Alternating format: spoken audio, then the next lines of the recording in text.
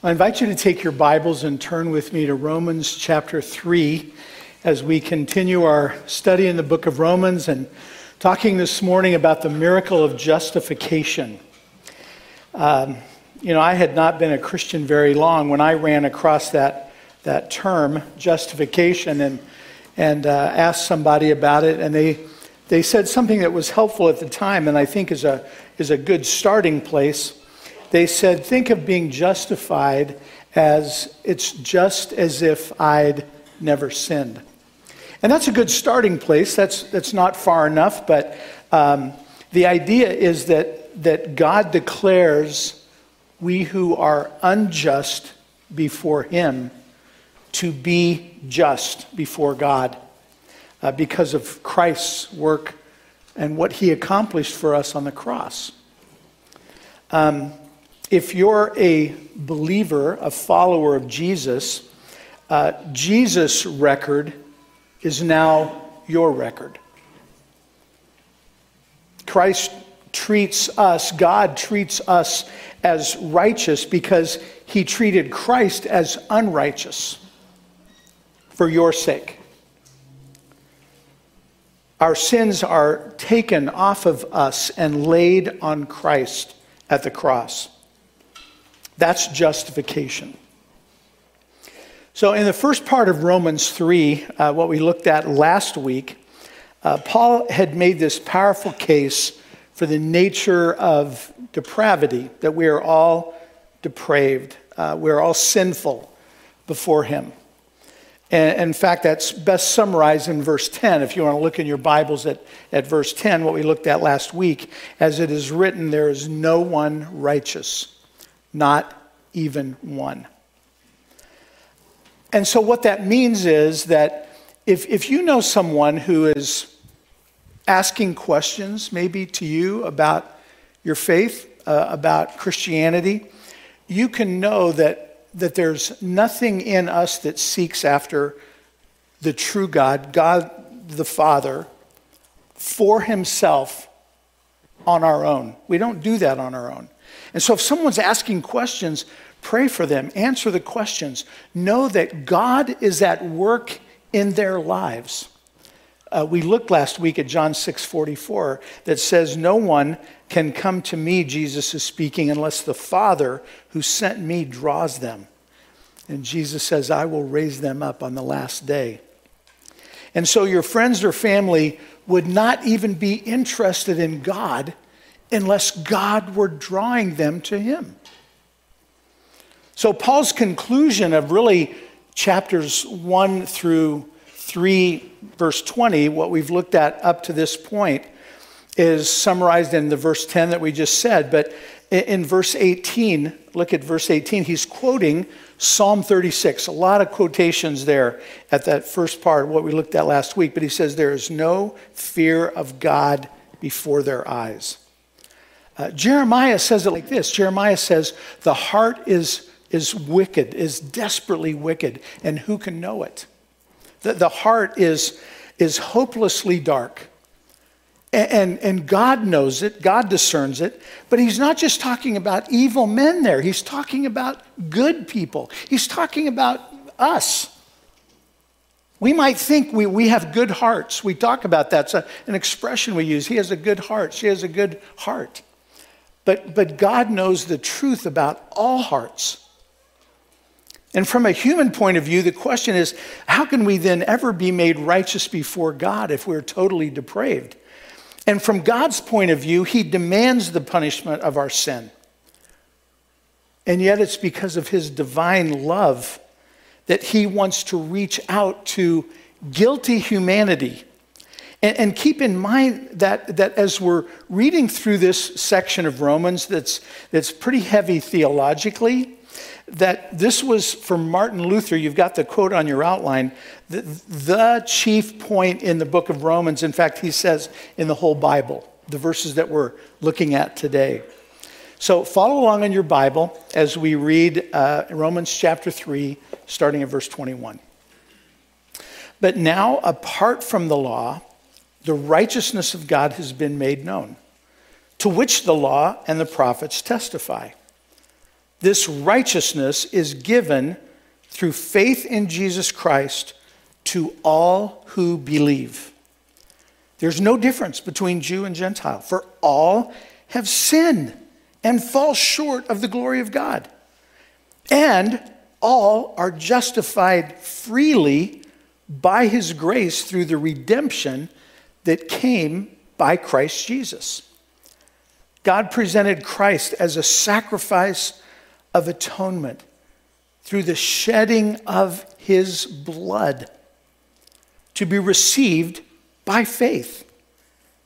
He did this to demonstrate his righteousness because in his forbearance he had left the sins committed beforehand unpunished. He did it to demonstrate his righteousness at the present time, so as to be just and the one who justifies those who have faith in Jesus. Where then is boasting? It is excluded. Because of what law? The law that requires works? No, because of the law that requires faith. For we maintain that a person is justified by faith apart from the works of the law. Or is God the God of Jews only?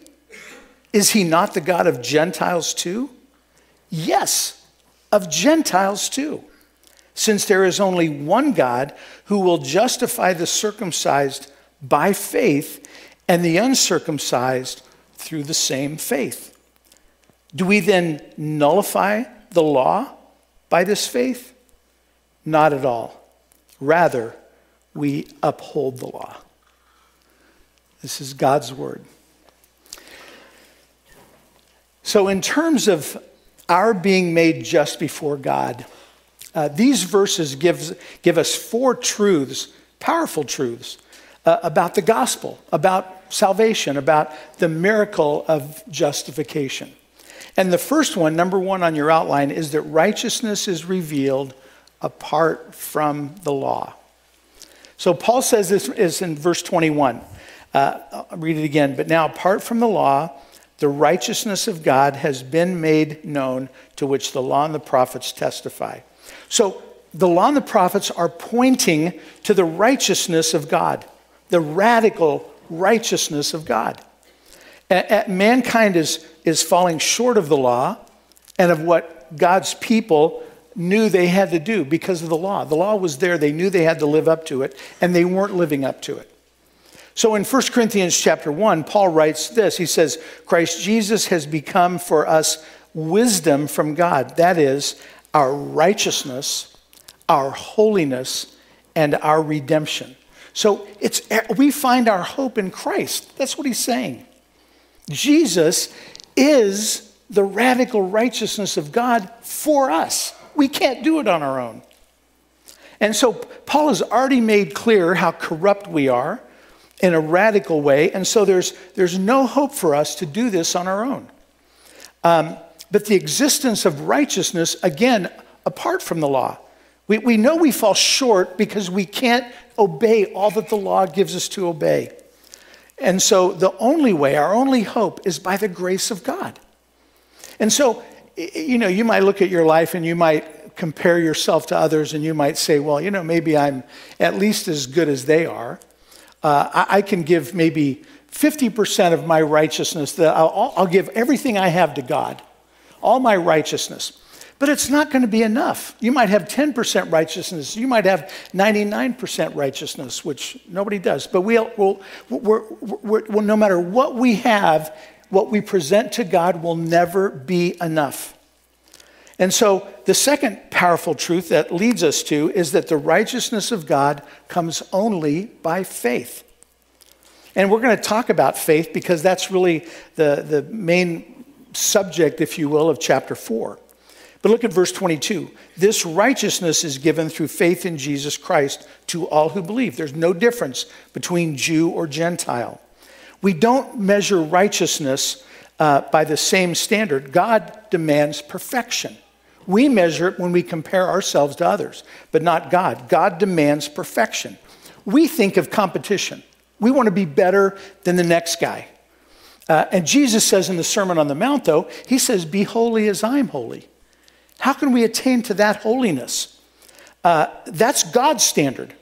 In other words, instead of asking God what God requires, we judge our goodness on the relative goodness of other people. We look around and we say, I'm just as good as that person or that person. Paul says getting into heaven is not like a high jump contest. You know what the world record is in the high jump? It's 8 feet. Think about that. Jumping over 8 feet, it seems like you'd have to fly to do that. We can't do that. That's pretty impressive, but maybe you've seen it in the Olympics or seen it on television, but that's unbelievable. Well, if that was the best we could attain, what God says is, I demand 100 feet or 10,000 feet. It doesn't matter what God demands. It's way beyond what we can offer. It's beyond what the best of us can do. It's never enough for God. And what Paul does here is he reduces the best that anyone could offer basically down to zero. He says there's no distinction, Jew or Gentile, no matter who it is, no matter what you've done. And the key to having the righteousness of God is faith.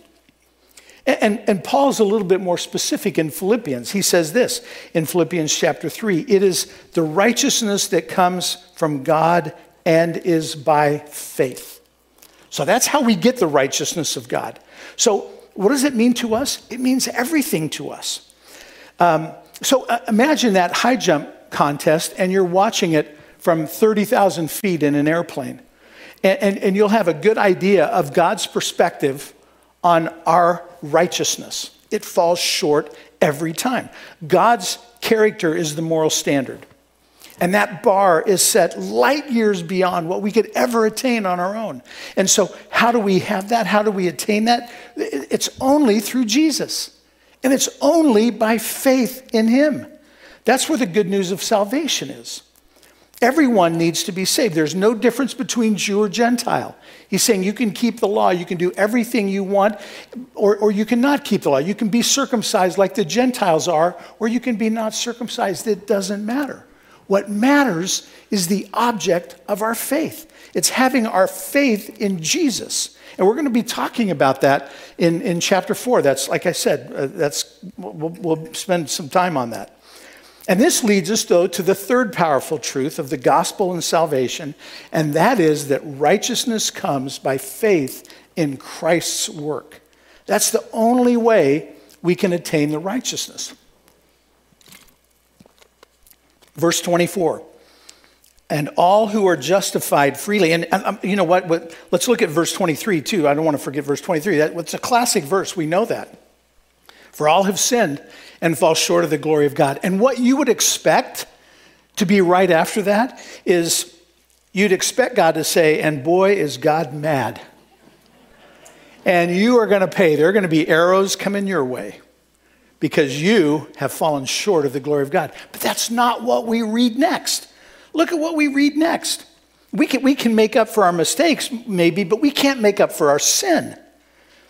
And we know there's a debt we owe. And so that leads to Christ's work. Verse 24, and all who are justified freely by his grace through the redemption that came by Christ Jesus. So after verse 23, I know there's some sacrifice that I should be making. There's something that I've got to do. And what Paul says is, here's the great news. All have sinned and all are made right with God. And we're made right with God freely. We can't comprehend this. We say, but God, what do I owe you? And God says, you know what? You owe me so much that you can't pay it. That's how much you owe me. And so I had somebody else pay it for you. That's what God says to us. And so because of Jesus and what he accomplished on the cross, we are declared righteous by God's grace. And if you add baptism to it, if you add church membership to it, if you add anything to it, then you destroy the grace of God. It is by grace alone, by faith alone, that we know Jesus. It's completely and wholly God who saves us. There's nothing that you can contribute. That's all you can bring is nothing. And the only way to get it is to receive it, like you would receive a gift. And when somebody gives you a gift, think about it. What's your first response? Our first response generally is to say, wow, thank you. Not, how much do I owe you? That's a slap in the face to somebody who's given you a gift. And when we think we can pay something to God for this gift by doing this or that thing, by becoming a member or getting baptized or whatever it is, God says no. For it is by grace you have been saved through faith. It is not of yourselves. It is the gift of God. It is not by works so that we can't boast. What would we be doing if we could add to it? We'd say, wow, look at what I did. But none of us can do that. We cannot boast about it. And we read the Bible, and we read especially about Romans, and there are some terms that we need to define. The first one we've already started defining is justification. If somebody is before a judge, it is that judge who determines their future. Either they are found justified, they're found innocent, just in what they did, and not guilty, or they're found guilty.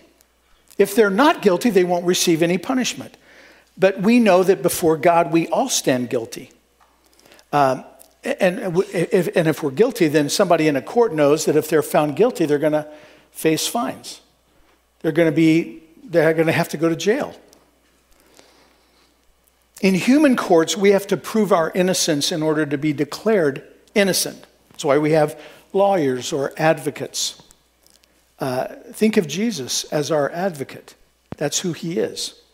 And so this is on your outline. Justification is an act of a righteous judge, it's God, by which he declares that you and I, a sinner, is righteous because of that sinner coming into a righteous relationship with God.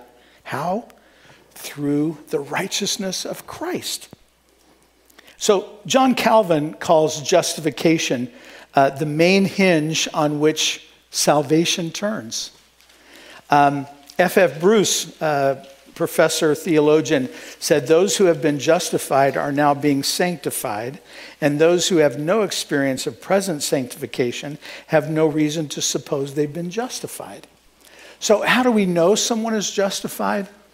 Ultimately, we can't know, but we can look at their fruit. That's what Jesus said. You'll know them by their fruit.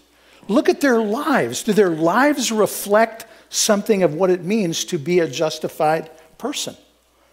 God sees hearts. Paul and the Romans understood what was going on here because of living under the heavy-handed rule of Rome. And at one point, Paul, if somebody was found guilty, they were called before a judgment seat. It was called a bema. When we were on our trip in the steps of the Apostle Paul in Corinth, we visited the bema. It's an outdoor setting of probably a marble kind of stage almost, and up there sat a judge, and people would bring their court cases to the judge, and he would judge on that. He would call them innocent or guilty. Paul, you can read about it in Acts 18. The case that was brought against him wasn't even heard because it didn't have any merit, according to the judge. You can read about it. But think of all of us before that judgment seat, and we are all found guilty. As Paul laid out for us, we have no righteousness before God on our own. So on the outline, how could we ever be declared to be justified? God's righteousness is transferred from Jesus' account to ours. That's the only way we can be righteous before God. On June 13th of 2000, there was a young deaf couple in Virginia that went before Judge McDonough. And they had been delinquent in paying their rent. They were deaf, and so after they got married, they lost disability benefits for whatever reason, and they were behind several $100s on their rent. And there was no contest. They didn't argue it. The judge said, you're guilty, you need to pay it. And they said, Judge, we have no money, we cannot pay it. And the attorney said, well, we're going to have to figure something out. And so they were found guilty in this court. Judge McDonough stood up and he said, hey, just everyone wait right here. He left, came back a couple minutes later, walked up to the attorney of the plaintiff and said, here is $300. And they're now found innocent because they've paid their debt. And who paid their debt? The judge paid their debt. And that's a small picture of what Jesus has done for us, what God has done for us. God declares us to be guilty. But then he himself pays the penalty through Jesus for us, for you. That's unbelievable. We think about these funds being transferred from the just judge to these guilty renters was exactly what made the case be dismissed. And why? Because the law had been satisfied. And just because of that, the renters, the defendants, they were found just, they were found righteous, they were found not guilty and innocent in the eyes of the court. And it's in the same way that there's been a transfer of righteousness from one account to the other with God and us. There's a shortfall. We're always going to fall short. We will never have enough to pay God what he is owed, the righteousness, the righteous life that he's owed. And so we might stand justified before the court of heaven only because our attorney, our advocate, Jesus, stands in our place. And he says, Lord, I've paid for them. They're innocent. And so when God looks at us, he sees our advocate first. He sees Jesus first. And he sees the righteousness of Christ. And so in that sense, it's just as if I had never sinned. That's how I'm justified. And how did this happen? Verse 24, by his grace it happened. It's a free gift given, not because we are good, but because God is good. How did we receive this transfer of righteousness? Again, verse 24, through the redemption that came by Christ Jesus. Verse 25, God presented Christ as a sacrifice of atonement.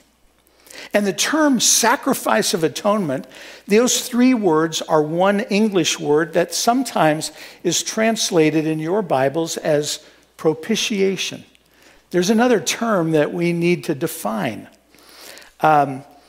Propitiation means the turning away of wrath. It means the satisfying of anger. It means the Lord has paid our debt to justice, and that is himself. So on your outline again, propitiation means the satisfying of the just demands of God and his holy law so that God can freely forgive those who come to Christ by grace through faith. By grace through faith. That's how we receive the righteousness of God. And so if we break that down further, there are three parts to propitiation that we need to understand. And you know what? All good theology leads to worship. And so what's our response to all of this, to justification? What's our response to propitiation, these theological terms? It's to praise God. And so in describing these, I just want us to praise God more for who he is. And so it's first of all about God's anger against injustice and sin and evil. That's what propitiation is. That's part one. God just can't let things go. He can't just turn a blind eye, so to speak. Justice has to be done. And God's not just up there being emotionally cranky and saying, well, you know what, I just don't like you people down there. No, that's not who God is. So a lot of people don't like the idea of an angry God. And some people want to just focus on God's love. I want to serve a God of love. Well, what we need to understand is that and this is on your outline, it's the love and the goodness of God that makes him angry at injustice. I'll give you an example that I know some of you can identify with. I've had a friend who was he over time became so consumed with alcohol that he was ruining his life. And I could see it, and everyone could see it. And we loved this guy. We wanted to take him by the shoulders and shake him and say, don't you see what you're doing to yourself?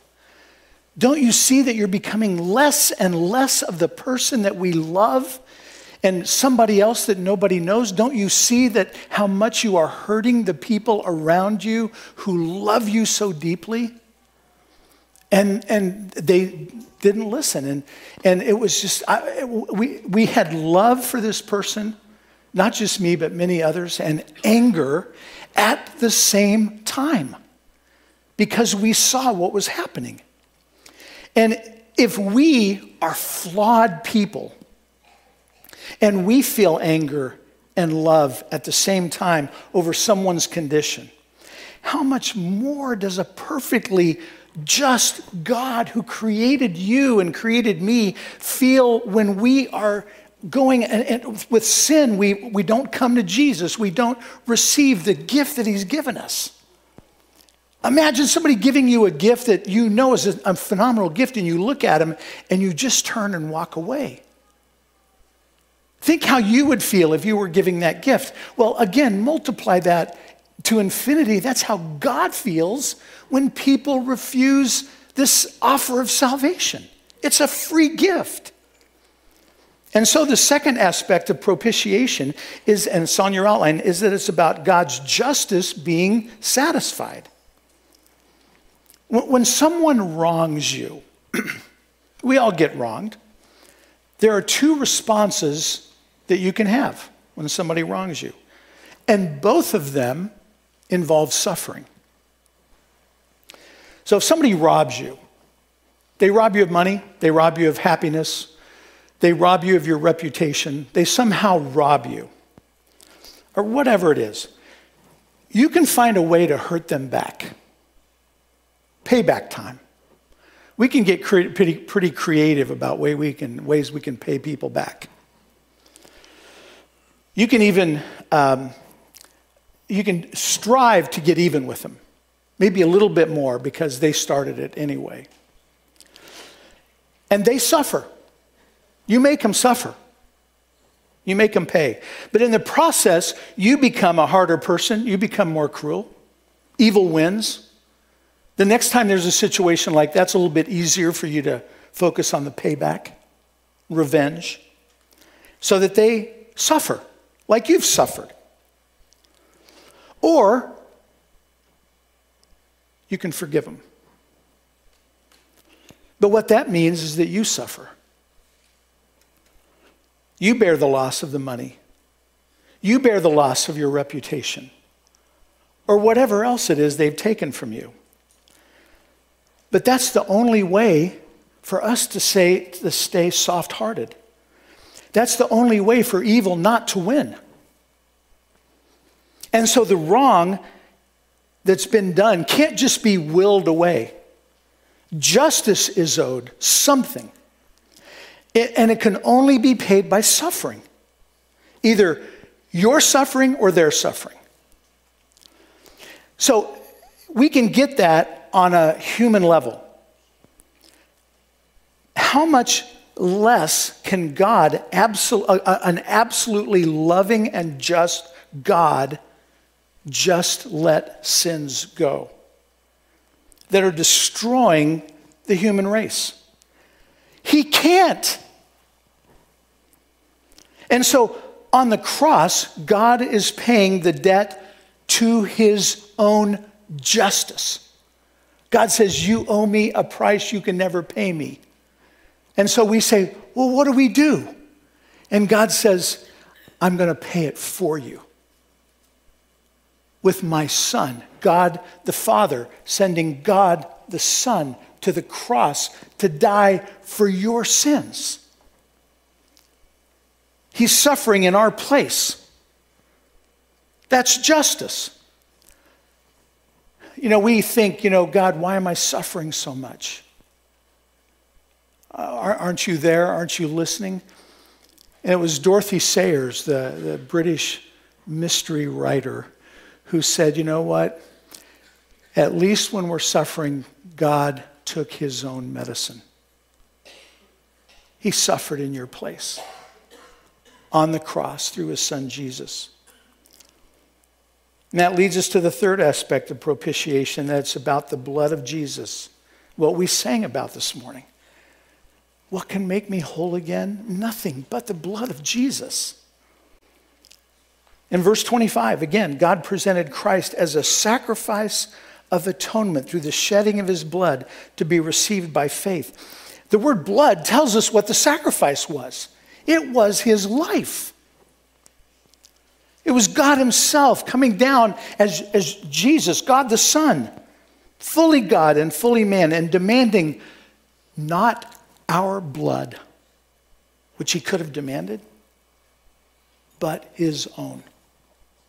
He suffered for you. And the penalty of our sin became our overwhelming debt in this court of heaven. In this court, we stand before a judge whose wrath against sin must be satisfied.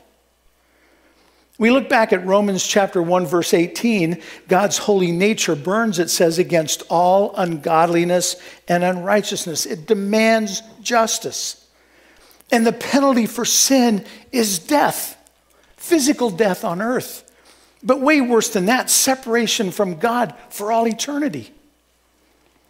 And so what Paul says here is that Jesus' death on the cross is what satisfied the wrath of God.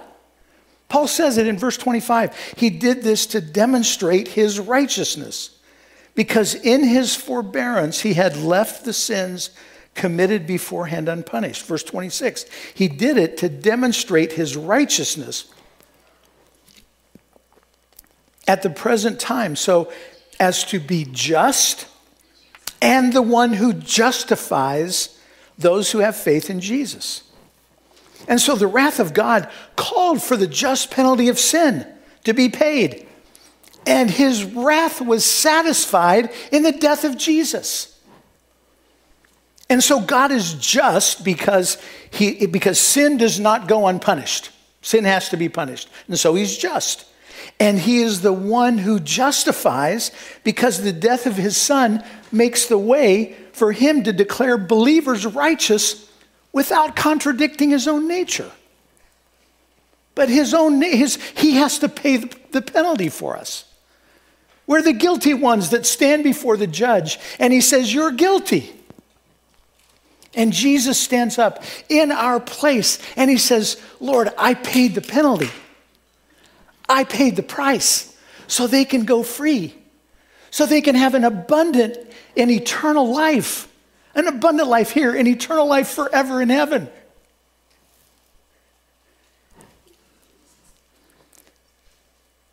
What if that couple in Judge McDonough's courtroom had refused to accept the money? What causes someone to do that? Pride? Selfishness? Trying to get back at someone? What if all that had prevented their willingness to receive this gift? A gift that does no good until it's received. But we know that there's this wonderful invitation that to all who received him, he gave the right to become the children of God.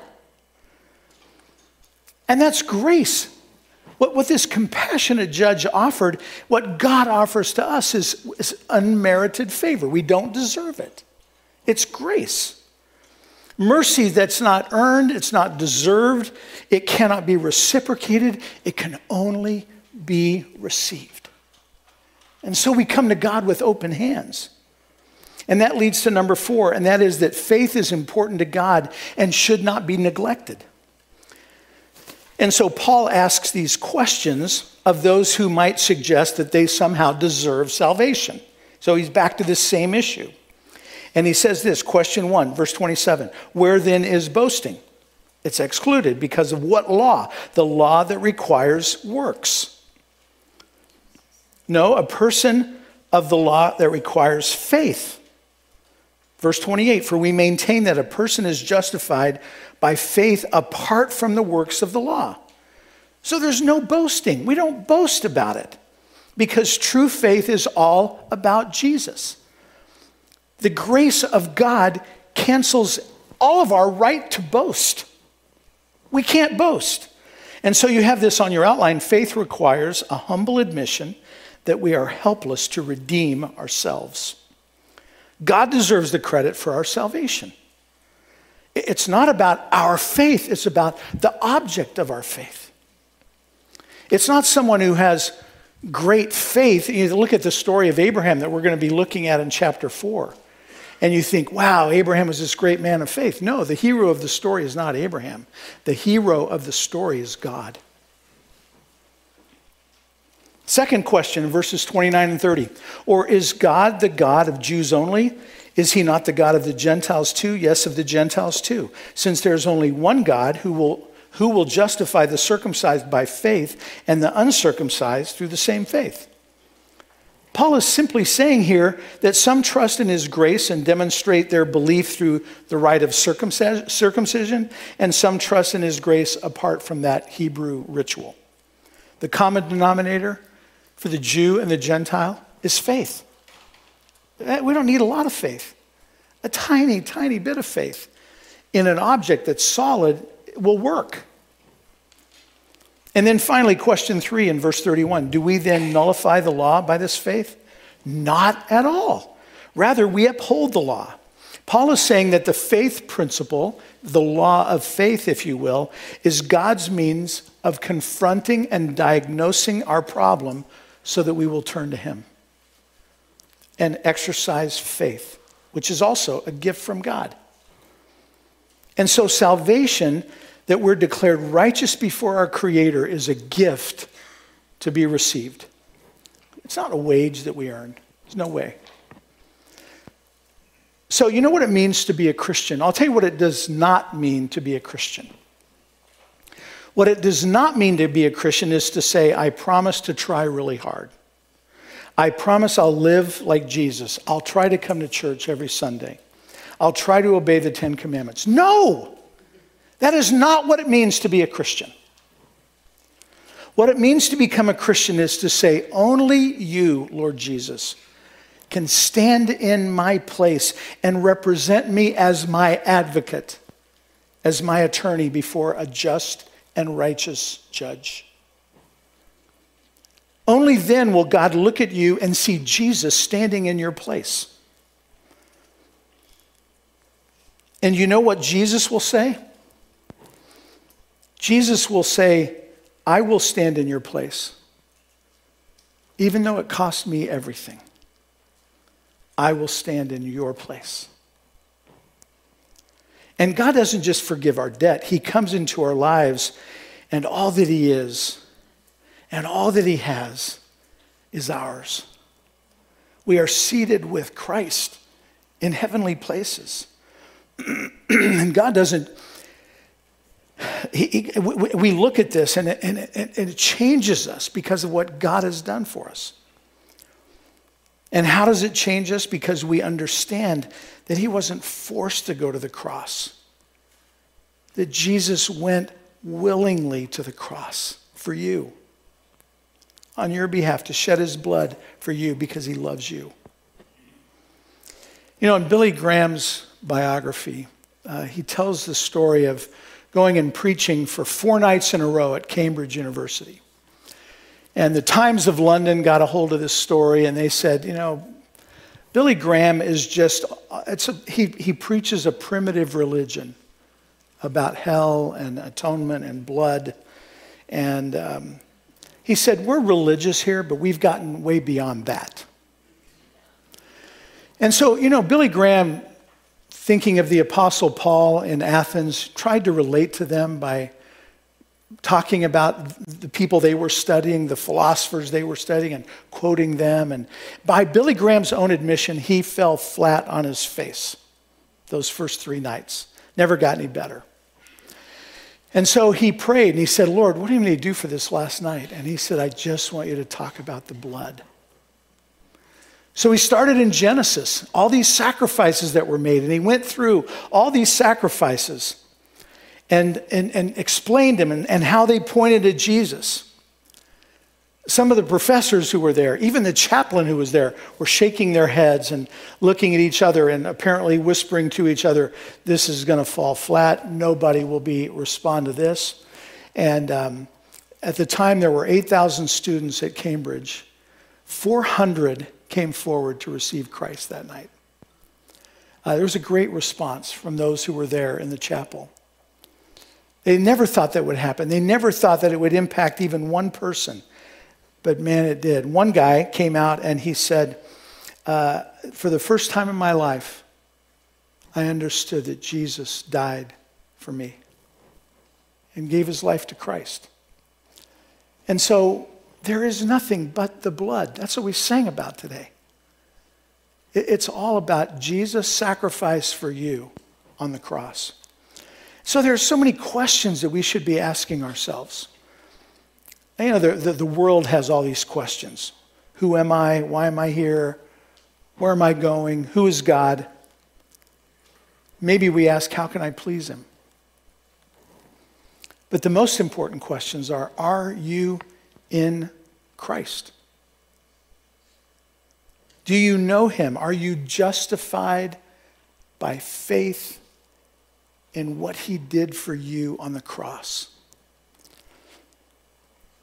You ask, how can I become right with God? How can I be justified in his sight? That's a great question. Am I justified? Do I know Jesus personally? And then,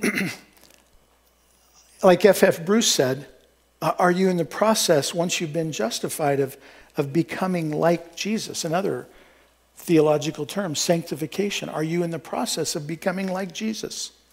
Do you want to become like him? Maybe we could even take it one step further and say, he's forgiven you so much. Is there someone in your life that you're trying to make suffer when you should be suffering and carrying that suffering? That you can be kind and tender-hearted towards because God has been kind and tender-hearted towards you.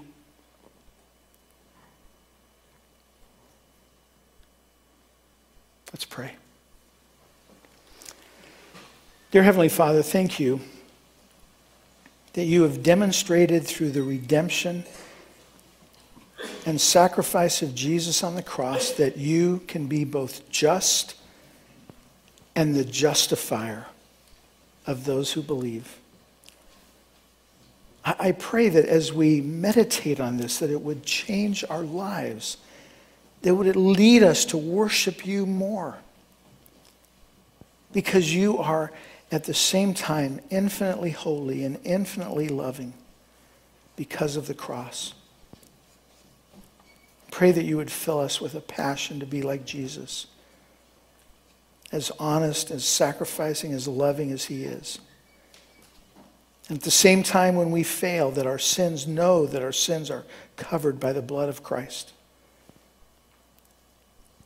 Father, we want to be the unique community that you've made us to be. Help us to keep the cross of Jesus right in the middle of our hearts and lives and friendships. May the power of the cross liberate us from guilt and sin. And we pray this in the strong name of Jesus. Now to him who is able to strengthen you in the faith, to the only wise God, be glory forevermore through Jesus Christ, the Anointed One. Amen. God bless you. Please introduce yourself to the folks around you and thank him for being here.